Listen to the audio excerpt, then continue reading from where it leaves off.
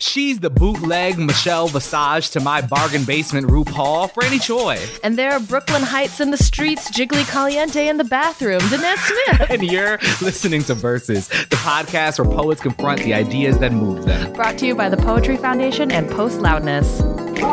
We talk so much about RuPaul's Drag Race on this show. It's true. It's like half a poetry podcast, half a Drag Race recap show. Wait, okay. Drag Race fan to Drag Race fan. Yes. Right? So you're on Drag Race season 45. Now that's what I call Drag Race 45,000. Yes. The year is 2000 and never. Who are you playing on Snatch Game?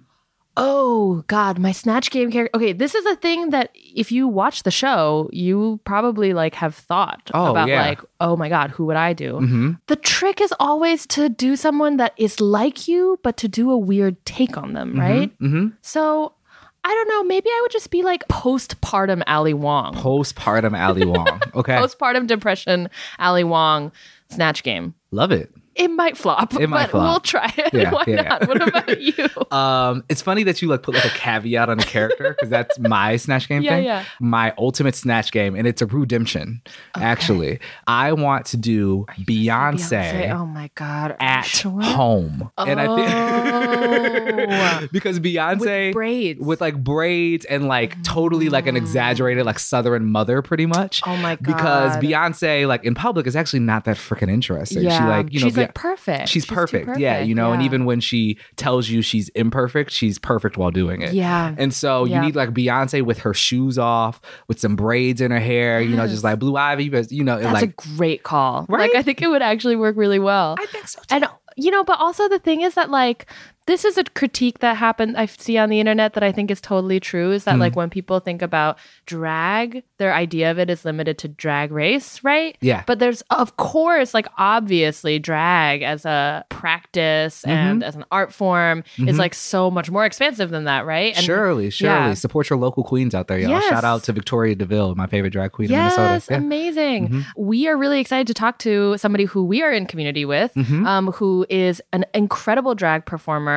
performs with the collective Switch and Play, and is also an amazing poet who we love very much. And we are talking, of course, about poet and drag performer Wo Chan. Yes. Wo is a queer poet and drag performer living in Brooklyn. Wo has received fellowships from the New York Foundation for the Arts, Kuniman, and the Asian American Writers Workshop. As a member of Switch and Play, Wo has performed in venues including the Whitney, National Sawdust, New York Live Arts, and Bam Fisher. Find out more at The Illustrious Pearl on Twitter. We were really excited to record this episode amongst a few others at the Asian American Literature Festival in DC at the Eaton Hotel. And since we are in a hotel recording studio, you might hear a little bit of noise in the background. Just go with it. Yeah, go with it. Go with it. Keep crying. Keep on applying your makeup while you're listening to this. Spoiler alert, this is the first episode where we had to take a break because literally everyone was crying in the studio. So get ready, y'all. Yeah. And now let's let Wo start us off with a poem. Performing Miss America at Bushwig 2018, then chilling. Breathed some reddish dolphins, these bare feet busted through. Tore my Capezios unmoisturized, they join your pilgrim black boot. Oh, my mammal, the wide weekend's long disclosure of drugs drawn precious, depressed, high function, high anxious. 2018 gifts us fed dossiers on our stupendous thumbs down needs. You need therapy. I need money. We ditch our brains, unable to shred the fog of futures where civics, passion, paycheck, and pleasure meet. Hours ago, we ran late through slashing rain on Smith, tumbling you, your sister, family in the Uber XL backseat, helped me paste a glittering red America on my toilet paper sash. We made it early at Bushwig, barely attended. I exploded the bouquet, rolled nakedly on stage. I didn't expect to make $14 cash, crumpled. I took mushrooms as planned. Time unclenched. I found you, sipping rosé back bar. I was so happy. Joy was flapping its wings in the dust bath. You said I didn't seem different, but by then I could no longer bear violence, however simulated. I wanted only to see soft things. Your empath friend, Our Lady of Paradise, gives guided meditations, undoing some violence in synchrony. She sings under the megawatts of her holographic leotard, new songs about her gender dysphoria. My smile pancakes beyond the edges of my Cuisinart face. She's so great, I say, stretching like an accordion. How useful are words by now. By then I had lost the white pearls glued on my décolleté. They dropped far like seeds from a seagull's asshole. Thinking about a feeling is like photocopying a feeling. That scanning light is safe. My braggart brain is fearless, yet I wear my heart smeared across my face, waiting for the all-gender bathrooms with you. I just wanted to sit and melt like Kerrygold into your fur coat. You said it was real. I knew that. Felt it. It is such a good thing to get to share this space with you here at the Asian America Literature Festival in DC. Hey. What is moving you these days? I feel like my like mode is always motion. So the thing I really value is when something actually slows me down or stops me, you know, like, because I use motion as a way to escape emotional pain I'm going through. So when someone gives me an insight or I get to like slow down and think about my feelings, that's the thing I really value. So what's slowing you recently? That's a good question. I've learned to like invest in therapy, and when I go to therapy I think a lot about providing for myself. Last year was all about like the idea of like what is mourning and like what do I have to mourn, because like otherwise why do I feel so terrible all the time. And I'm thinking this year about nurturance, and in relationship to like nurturance that I felt like I didn't get as a child, and thinking about how to do that for myself now. That's really beautiful. One of my favorite other podcasts that's not ours on the There are other podcasts besides yours? everybody over the I don't age know of her. 27 at least has 2 episodes of a podcast. I want to make a podcast. You should make a podcast. You're at the age. Yeah. You're at the age. It's time. It's time. That's what happens on your Saturn's return. Saturn returns with a podcast for you. But but on the read, Crystal always talks about this thing she learned in therapy, which is about how to parent the self, right? Treating your little 6-year-old baby self, and what do you need? What have you been giving your kid self lately? When I'm at my worst, I feel like I'm the most petulant child, you know, and I like can't differentiate between my needs and my wants. Yeah. So it's like if I can't differentiate it, everything is a need. I need everything. You know, I need your attention. I need French toast in bed. Like, I need, you know, these like ridiculous things, and it makes me feel like a monster, right? So it's just like, and then in turn, it makes me feel like completely unlovable because it's like no one can actually provide that much. My therapist always catches me trying to fix this problem, asking like, so what do I do now, before I actually like feel my feelings all the way through. And I think that's why poetry is so great, and in a way kind of drag as well, that it's like it is this dedicated space, whatever the container is, to feel a feeling all the way through, and not bullshit about it, right? Even though if it's a performance, you still have to in some way surprise yourself about what you're feeling and be uncomfortable with it in a way. Yeah. Can you talk a little more about what that looks like to feel a feeling all the way through in drag? Yeah. What do you mean by that? Yeah. So sometimes before I go on stage, one of the hardest things is to be open, especially when you do it often enough where it becomes muscle memory, right? Which is good. Muscle memory is good. It means that you could be the most depressed person in the world and still like give a show, earn your paycheck, be in that way a professional. Yeah. But what can also happen when you do that is you close off and it feels terrible. Even if people come up to you afterwards, it's like, that was so great. I'm so inspired. You're so great. And you just feel dead inside. And you're like, why am I the worst person in the world that I can't have this gratitude for the thing that I love to do? Before I go on stage, I practice this thing where I just say to myself, Wo Chan, you are about to receive love. You know? Which is like, Wo Chan, you are about to receive love. Calm down, stand there, smile, really try to look at all the faces in the audience and be thankful for it, you know, and learn to open yourself and receive love in that way.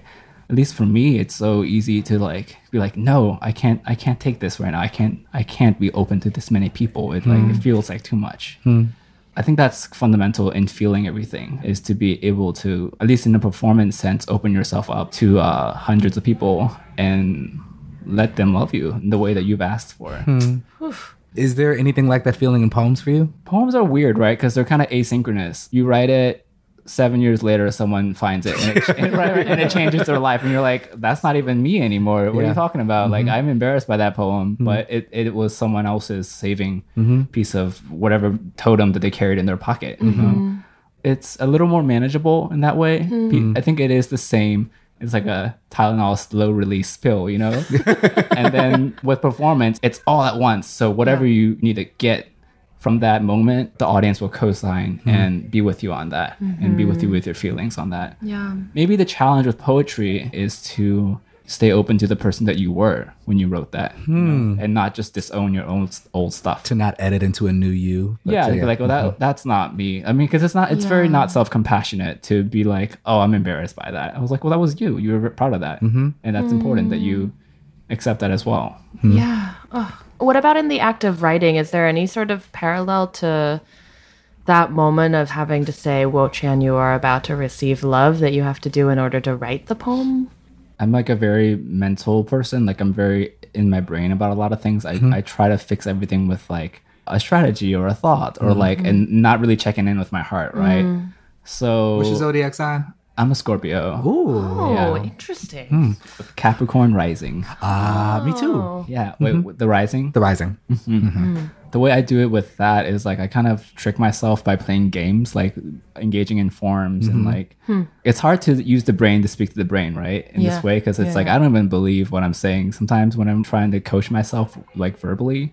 With drag, it's different because it's like your body is in front of hundreds of people. Right. So it's like whatever like hormones your body are producing to like get you open, that's gonna do the trick. But when you're like writing and thinking about your thoughts, it's easy to kind of tell yourself the lies that you need to know or like justify a line by saying like, oh, well, it's beautiful, but it might not be true to how you're actually feeling or what your heart is like actually thinking, you know? That's so interesting. Like that in drag, you have to use the brain to coach the body, or like brain as like a way to solve like the problems of the body. Sitting in the room by yourself, if the body's not part of the equation, it becomes like a closed loop, right? What I hear is that like there needs to be a body in the room to manipulate so that that isn't a closed loop, and then that like the form becomes that body. That's so fascinating to me. That's well put. I've never heard it put that way, but it makes a lot of sense to me. I write a lot in form. The poem I read earlier was a double sonnet. In the very beginning, I was just drawn to it because it just felt like a game. Like I used to be like president of the Scrabble club in high school. Yeah. I'm like a big game person. Wait, first of all, amazing that your high school had a Scrabble club, and then also that it had a president. No, I started it though. Yeah, I mean, if you want to be a leader, you have to start. Be the change you literally want to see in the world, you know? Make your kingdom, then be its king. Yeah. So manipulating the body on the page, I think, is a way to like at least give me some resistance so that I can't tell myself lies where it's like, well, you know what, that doesn't even fit in the line. So what are you trying, like, how are you going to try to say that to the people when it doesn't fit in the line? Well, you don't feel like the form makes it so sometimes I feel like I lie more when I'm in form because it's like, oh, it fits the meter, so I guess it's close enough to be so true. Much differently. Really? I feel forced towards the truth in form. Really? Yeah, Wait, I think it is that form of constraint because I feel like I have an easier time lying when I have all the tools of poetry at my discretion to make those choices. And so can I hide my lie in a line break?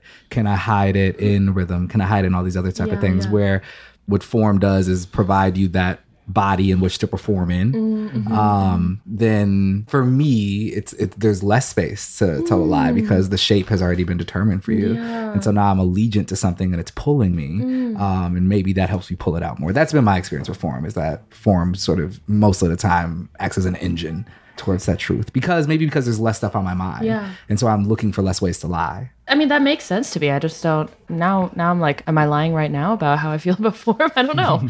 I don't know anything anymore. Also, the thing about form is that you're forced into conversation with everyone else who's written that form, right? So are you going to like lie in that tradition with the people that you respect? Are you going to lie to Shakespeare right now? All them damn signs just for your ass to show up here. But it's also, I think it's related to drag in the same way, right? Because when you do drag, and for me, I engage with the feminine, right? So, and I think the femme is divine. I strive really hard to not do anything misogynistic or violent when I'm in drag. I don't want to. There are people who do certain things that come across as misogynistic, and maybe they're not intending to, but it comes across as violent, and in a way where it's just like, I don't want to do that when I'm taking It's a mockery form. of the femme instead Right. of a celebration I see, in some ways. Yeah. Yeah, like I don't want to do that when I'm in conversation with everyone that I love, you know? So then it's like traditional form or like a kind of drag for like the poem. Ooh, I Yes. think so. Yeah, is that Yeah, I started writing in received form when I was at UVA studying poetry. I don't know whether this was true or if it was just something I convinced myself of, but I felt like I studied a certain canon, and it was like nobody looked like me, had the same type of life experience as I did. I loved the language. I love reading, but the subject wise, it was very disconnected from my actual life experience. And like all throughout college, I was recommended 2 different authors, right? Mark Doty on one hand, because he was gay. Yeah, that's like And then the other hand was Lian Li. Yeah. So I'm just like, why? This is so weird. It's like, why am I being torn apart in this way, right? Yeah. But when I started writing in form, it was almost kind of like an FU, you know? It was like, you know, I can do this. I can like play this game. I can write about like shaving my asshole in a sonnet if I wanted to. And I did. But what I noticed is that like it's the same thing that happened when I started doing drag, is that like I could walk into a bar and as not done up or anything, and no one would pay attention to me, right? This was in Charlottesville, Virginia. If you weren't like a white twink or like preppy or like whatever in that way, no one pays attention to you. Yeah, I have my Madison, Wisconsin version of that.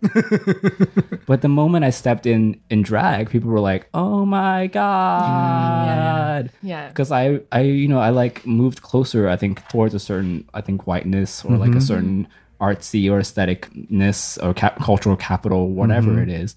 And suddenly people started paying attention to me in this space. I don't think it's hard to draw parallels when it comes to writing received form as well. But that was a long time ago. And I've tried to make that practice into something else, at least. I'm wondering, because we're talking about drag as form right now. And I'm also wondering, because drag for me, I think the easier tie for me to make it is not to form, but to persona.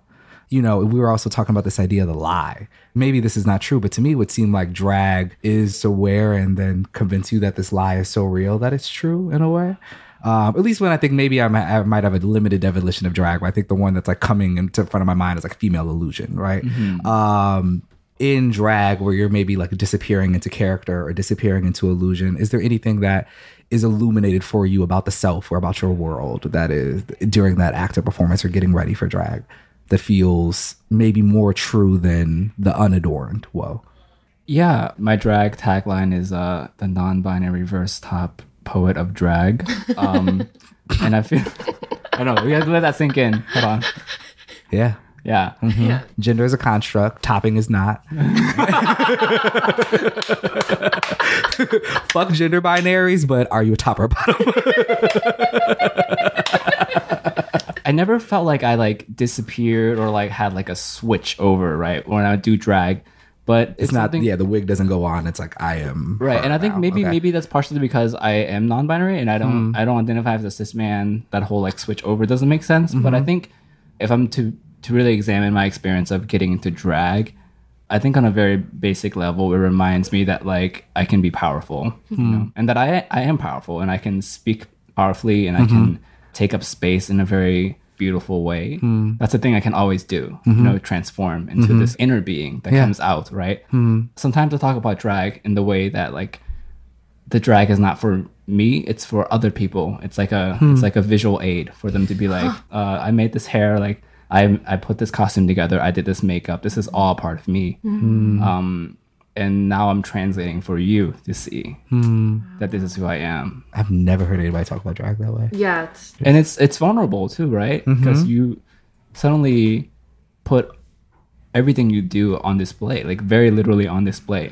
And there's another part, maybe reaching back into like thinking about like how we mourn childhood. There's unapologetic play in that way to say like there is this me that is adorned, that is fantastic, that is out of this world. And like, I'm not showing you alternative. I'm showing you deeper. Yeah. I want to cry. You can cry. Okay, I might in a little bit. Yeah, wait, can we talk more about childlike play and like how it relates to both drag and writing? Yeah, I'm still trying to figure out how my childhood ties in with drag. Yeah. I'm still very much in the beginning processes of thinking about my childhood and like being really honest about it. You know, I think some people die convinced that they had a great childhood and yet live lives that are terrible as a direct result of having unexamined childhood that wasn't the best, right? And I think that's a lot of the work of growing older and thinking about your inner life, is that like truly like what type of childhood did I have? For the longest time, I always when I would describe like the fundamental feeling of my childhood, I would use the word boredom. Like I was really bored. I grew up in a Chinese restaurant. My parents owned it. I had 3 older brothers. Everyone in my family worked at the restaurant. I was Where did you grow up? I grew up in Fredericksburg, Virginia. Okay. Everyone was older than me. They all worked, and I was spared from working because I was the youngest. I was like 9, so couldn't see above the counter.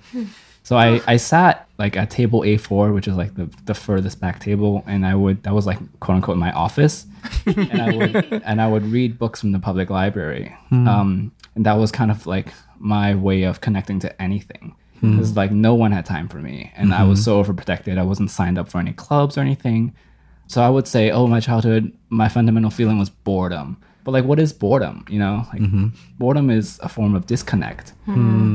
So I was like very lonely essentially in my childhood, which is like, duh, you know, like it's so obvious, but I couldn't confront that fact that I was like painfully alone most of the time. Yeah. And I was like so starved for a connection to like any other person or any culture or friendship or like arts or anything, you know. I wasn't put into any of that. Has that loneliness been showing up in poetry? I think the way that loneliness interacts with writing, at least for me, is that I can use my current adult mind to visit that loneliness and try to like give it some form, you know, and give it some direction. If I think about my loneliness, if I like close my eyes and think about it, like this is just this weird floating cloud, right? So it's like if I were actually to put myself back there, like what would I find? And that's something you can only do looking back with all your intelligences and all your mental faculties that you have today, and go back and revisit that and see what surprises you about it, you know. What surprises me about it, I've been finding a lot of what I imagine to be my mother's disappointment in herself, or like my parents' disappointment and their sadness and like having lost the chance for them to be parents to me. That's what really gets me. It's like, man, I think my mom really wanted to be like an involved mother, but couldn't. And I think she really loved being a mother. And she like lost that chance with me because she was always working. It's not about me when I think about my loneliness. It's like about the mom and dad that my parents couldn't be, and maybe how they feel about it. Oh, man. Now I got to call my dad. Yeah. No, it's totally me and my father, I think. You know, every time we talk, I think we both feel like the years that we missed in the silences, you know, which makes the great moments that much sadder. It's like, oh, how many of these have we missed? Oh, you know? Yeah. It's been making me think a lot about what love is, you know, like what is the love that I can understand, you know, because I think it's different for everyone, right? What is that Frank Bedard line? Love is the distance between you and what you love. What you love is your fate. Like, in psychoanalysis, people say that like love is my lack communicating with your lack, which I feel like for my mother, like the type of love that I valued most was her attempt to communicate through her lack. I didn't really have very much as a kid, right? So I remember once having like these toy like horses and like Native American figures, just like random plastic things, and playing with them. And my mom was like, I bought them for you. But I knew she was lying because I knew they were my cousins and that like she had just like passed them down to me. But I was like, it's fine. Like I didn't call her on her lie because I know she really wanted to say that. And then later when she knew that I knew, she came back to me and she like bent down to my level and said that like I said that because I want to buy you toys and like I do want to like buy you these things. And that's what I remember from that day. Not that she lied to me earlier, but that she came back and tried to tell me like what was in her heart. Yeah. Damn woe's mom. We're just going to take a quick cry break. And when we come back, we'll play a game. All right, and we're back. Hello, we're back. Done crying. All right, so where are we actually jumping in from? I think we're fine. I mean, it's not even 2 yet, and I've told my whole life story. I think I gotta live more life if I gotta produce content like this for this age. I think we hit everything. Is there anything you all want to talk about? No, there was Any, I think your list kind of. makeup? I mean, sure, I'm always down to share some makeup tips and or to receive them. how is your drag journey going? You know, Let's talk about okay. this. What so are your drag our journeys? drag Drag journey. So TBH, I have the Facebook message to prove it. Me and Human Win decided a couple years ago that we were going to do drag. I've honestly been too scared to. Not scared, lazy. And but Woe is officially me and Hugh's drag mother. It is in the history books for when we start. I would love to play with makeup together, Yeah. do your makeup and stuff. Yeah. I open offer. Yeah, for sure. please. I mean, I have a lot of makeup, and like when I'm like at my most bored, but also like not scared of like fucking up. I don't. Every time I like start to put makeup on my face, I just like get so scared. It is really scary. I think it's the eyebrows that like Yeah. that's where my confidence just like falls down, and I'm just like I don't. It is I'm really the ugliest scary. woman in the world. Like blocking them? Not blocking. I can block them. Actually, drawing the eyebrow. Like once my eyebrow's gone and like underneath and waiting for me to draw it on, I'm like I realize I've never known what an eyebrow looks like. But I have been seeing a lot more drag queens who are like, I don't know how to do eyebrows, so I'm just doing crazy shit right here. And I'm like, oh, maybe like squiggles is the way to go. There's also like, I don't know, is it cheating to use stencils? No, it's Like, not cheating to use there's- a stencil. There's like stencils, you know, right? I think if you just follow the ridge of your brow bone with the brush and just let it fall on top of the brow, just use this as like the bottom base guideline. Okay. That can help if you want to draw over like on top. Just like use the architecture of your face as a guideline. Okay. Okay, cool. But I love drag because I think I'm attracted so much to the performance part of drag. You know, I do it in my house all the time. I just like put on my heels and like throw on some Shaka Khan, like love that life. I don't know what it is a fear of. Maybe it's a fear of a complete submission into femininity that I fear. But I also desire so much. There's so much still like family shame about like being, you know, the little boy spinning in a dress that I feel. And, you know, I've been thinking a lot about like my own non-binariness and like sort of how to even be recognized as non-binary in the world, especially within a male body, means to hyper feminize yourself in some ways. And like heels have been a small kind of freedom in that way where, you know, and there are many ways I feel more tomboyish than anything, and like the heels allow for that. But whenever I'm at like my most femme, I still feel like there's like a family member waiting around the corner that's waiting to ruin everything. And it's like, that also feels like the final gate for my family. It's just like, okay, we've accepted that you're gay. We've accepted that you're HIV positive. My mom knows I'm non-binary, even though she just says my son is non-binary. Or like he's non-binary. He goes by they. And it's the cutest little old lady thing. And I don't know if it is femphobia in myself, you know, and like, what is that final step towards like a fuller representation of femininity that still I feel so tied up and away from. Yeah. There's so much femness like incorporated into your everyday life in small ways. But, like there's still shit that we're fighting, like always, you know? Yeah. I think also another thing about drag that's underestimated is that like you really, it's like you said, there's a submission, right? It's like you have to obliterate the features of your face. You singe and you wrap and you like add things on, and it's very uncomfortable. And you kind of have to give away the entity that you are to like be this other uncomfortable being. And I think people don't realize, but they're actually really attached to their own faces, you know? And it's scary to look into the mirror and not recognize, just to see like this featureless, like eyeballs floating, nostrils, like no eyebrows, nothingness, and be okay with it, you know? And also like I've done drag a couple times before. Maybe it's even scary like how free you can kind of feel when physically you feel furthest from how you actually look throughout the day. And it's just like the few times I've done drag, I want some money too. I don't know. You're almost drunk with it. Yeah, Mm-hmm. definitely. But I believe that's always a part of like the range of a person's expression. You know, I don't sign on to the idea that like drag is someone else. I think that I think it's all within you. Yeah. Yeah. I mean, I think in college, I like had a period where I was like, experimenting with doing more like drag kinging stuff. It was like fucking terrifying. But also when I say like a few times, I mean like one time I went to get cigarettes as a boy. It was like the scariest thing I've ever done. It's like being seen and also being clocked as like not the thing that you're trying to like present. Both of those at the same time was like fucking terrifying for me.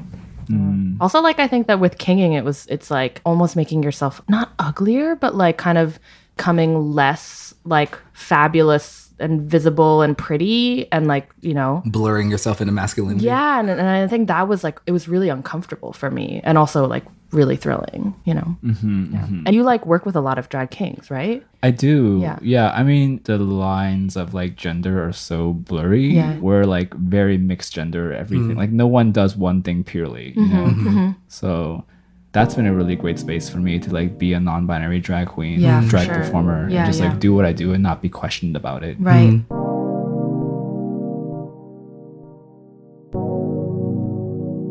On every episode, we have a great tradition passed down from our ancestors, where we play a game called This versus That, where we're gonna Our put ancestors. all things considered. Prairie Home Companion, Oh my god. Thanks, Mom and Dad. Rhapsody the Basement, TRL, and the library. But no, it's called This versus That, where we're gonna put two, persons, peoples, places, or things, nouns, in contention. You tell us who would win in a game of fisticuffs. For today's This versus That, it's a grand battle where we have an army of famous drag queen Vanessa Vanjie Mateos versus an army of famous poet Reggie Kabikos. Who wins in a battle? So like 300, like Legion. Yeah. Like, We could do a one-on-one fight between them, but imagine how Vanjie would help Vanjie fight. Yeah. And imagine mini Reggie Kabikos advancing towards you. Yeah. man. The Vanjies can have different outfits on and stuff like that. They can have different utilities, right? So this is a secret thing I kind of know about Reggie is that he's like a shy person. Really? I don't know if Angie is shy. I think so. Off camera maybe. She comes off as a softie Oh, when like Yeah, not she on the actual does. did you see stage. that post she made recently on Instagram? It was like Happy Valentine's Day, and it was like very naked. This is Vanjie. Like body not naked? Reggie. Yeah, very Okay. much naked. Okay. You should check it out. Let's see who would win in this fight. I don't know. I'm picturing some like choreography for sure. I'm picturing like the slow motion, like red cliffs of like Sparta. I think Reggie would be wearing many different flowing types of gowns. Okay. And Vanjie has on like bathing suits, right? But like different colors as Yeah. well. A lot Some of have trains, some, yeah. You know, I think the Reggies would win, but I think the Vanjie would have the best exit, the best goodbye, sure. you know, Sure, like sure. the best death scene. Yeah. That would be Yeah. like memed about and talked about Yeah. forever. Yeah, Yeah. like in 300, right? Yeah. So like the last Vanjie just falling down after Reggie kicked her in the chest. Just, Yeah. it's Vanjie. But I think it will be a very close fight. There will be unnecessary casualties on both sides. For sure. We lost so many Vanessa Vanjie Mateos. So many more than we needed to. So many more than we needed. Exactly. When will we stop the senseless attack on Vanjies? First they came for Vanjie and I said nothing. And then they came for Vanjie and I said nothing. All right. It was, okay. Well, would you close us out with one last poem? Oh my god, I'm supposed to read another poem. Okay, yeah, let's read it. Or would you just like to lip sync in front of it? That silence is woe lip syncing to nothing. Yeah. I saw Man, I Feel Like a Woman by Shania Twain. Oh. Thank you. Thank you. Let's see. This poem is titled People Like You More Than You Know. No wrong falls dirt on the ass planted pasta sauce squat kinky mid-Broadway starching scritch-scratch Zuquettes yodel plentitude in their Trader Joyful cooler bag strapped in street-picked blue. Oh, she thinks it is autumn in her unstoned tracksuit. She commutes long distances with her analyst flatbush friend, a butternut dildo squash. She wears vertical houndstooth, slices vertical Akira Kira plus Zook. The conversation on mothers is not going well. Freewheeling, they do not heal fast enough. She doesn't call. She's hung up on some, if not, oh, definitely the same childhood. She misses the thickness. She admits life, clenching, is her own genius so angry it snags the oil-slicked cradle of fish unblinking, casts a blue shade from bluer Tyvek is the flag lighting the ground zero site of all feelings, begs for belief. I want the night to soften its eyes on the unionized forest. I want the water to unbraid itself limp and clear. I love my neoclassical marbled eye rounds.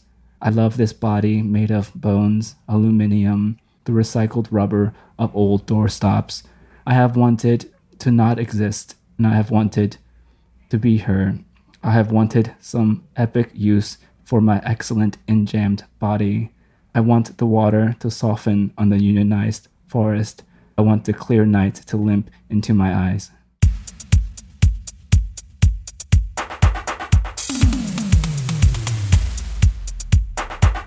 Ooh, that was a rough one. Well, In the best way. a rough and beautiful. Yeah. I feel really lucky to have gotten a chance to talk to Wo about so many of the things, and also like to get especially into that conversation about love and about how we allow ourselves to accept love or Okay, I'm give gonna cry love. again. Okay, keep it together. I will. I Yeah. promise. I don't promise. So much love in this Chili's tonight. Can you feel the love in this Chili's tonight? So this conversation of love languages came up. What are your love languages? Oh, Nancy? great. This is great. Okay, if you're trying to flirt with me in the future, please take notes. So the 5 love languages, just so folks know out there: Yes. physical touch, quality time, gift giving, Acts of acts of service, words of affirmation, and words of affirmation. Because I am a Leo, I sure I is. love a word of affirmation. Yep. It makes my fire blaze. But also quality. By the way, you look really good today. Thank you. You're welcome. I mean it's it. Leo season, it's shining upon us. It sure is. Oh my God. Thank you. You look so cute too. But no, it's quality time and touch and words of affirmation. They're like all my 3 that are close to the top. Hang out in a bathtub, get complimented. Yeah, Great. which is also why long distance relationships are so hard for me. Yeah. Because Yeah. it's sort of out of touch, out of mind. That's so real. I think that words of affirmation for me are up there for how I receive love. Because also your love languages are different for how you receive it versus how you show it, right? Right. I'm an acts of service in showing it. Right. Sometimes I wish that I didn't need words of affirmation so much. It feels shallow, but that's what I need in order to feel secure. Yeah. And acts of service I love and appreciate, but they also make me really nervous. I worry about whether something is uneven in our relationship. Where you start to feel indebted. Yeah. And Yeah. The balance in acts of service is really important. Yeah. And then for how I give love, I don't know, touch, words of affirmation. You know what I don't understand? What? Gift giving. I kind of get it. Both. I'm a horrible gift giver. And also the act of getting a gift is to me. Getting gifts, whatever, but I love spending several months thinking about what would be a great thing to give this person to show them that I love them. And also I just coming back from the store and being I thought that you might want a granola bar or whatever. Is that gift giving? I don't know. Yeah. Or I saw this kind of shirt and it made me think of you. And so I got it for you. I'm good at that. Right. I do that. Okay. Yeah. I'm trying to sell myself into a relationship right now. I can do that. Yes, you can. But I think birthdays scare me. The idea Sure. that this person needs a gift in September, awful for me. But gift giving for me is not about purchasing affection, which I think is the way people think about it, but it's about object permanence. Okay. It's about saying when you were not in the room and I thought about you anyway, and I thought about what you might need, and then I got it for you. Wow. Yeah. Okay. That was great. Yeah. I'm going to go read Object Permanence by Nicole Seeley and weep and think about how single I am now. Well, for the record, Danez Smith, looking for a husband. Yep. Looking for a husband, about to go weep. So let's do some thank yous and get on out of here. Yes. Who are you thanking today, Nezzy? Today, I would like to thank the cast of Drag Race Thailand for being the best show on television. Sorry, RuPaul's Drag Race, but the Thai girls got you beat. If you are out there and you are a Drag Race fan or just a fan of drag as a thing, Drag Race Thailand is some of the most exciting. Them bitches are good. Amazing. I want to give a little shout out to my boo, Malcolm Shanks. What's up, Malcolm Shanks? Yeah, Malcolm. Mostly because, for many reasons, especially today, because they were one of the first people to encourage me to explore and experiment with drag. I think Malcolm might have been the first person that I came out to in college too. Wow. Anyway, so they were there with me for like this journey for figuring out my own gender and who I was and stuff. And so thank you, Malcolm. Oh, thank you, Malcolm. Also, Yay. you can holler if you want to. Let's do some other thank yous to get that out of here. Thank you to the Poetry Foundation. Thank you to Post Loudness. Thank you, Idelmi Noriega, and our producer, Daniel Kisslinger. And thank you to you all for continuing to listen. Please follow us on Twitter at BS the Podcast and make sure that you subscribe, rate, and review wherever you may listen to podcasts. And with that, y'all, we're going to get out of here. Y'all have a good day. Malcolm, call me. Hi, Malcolm. I miss you. I miss you too. Bye.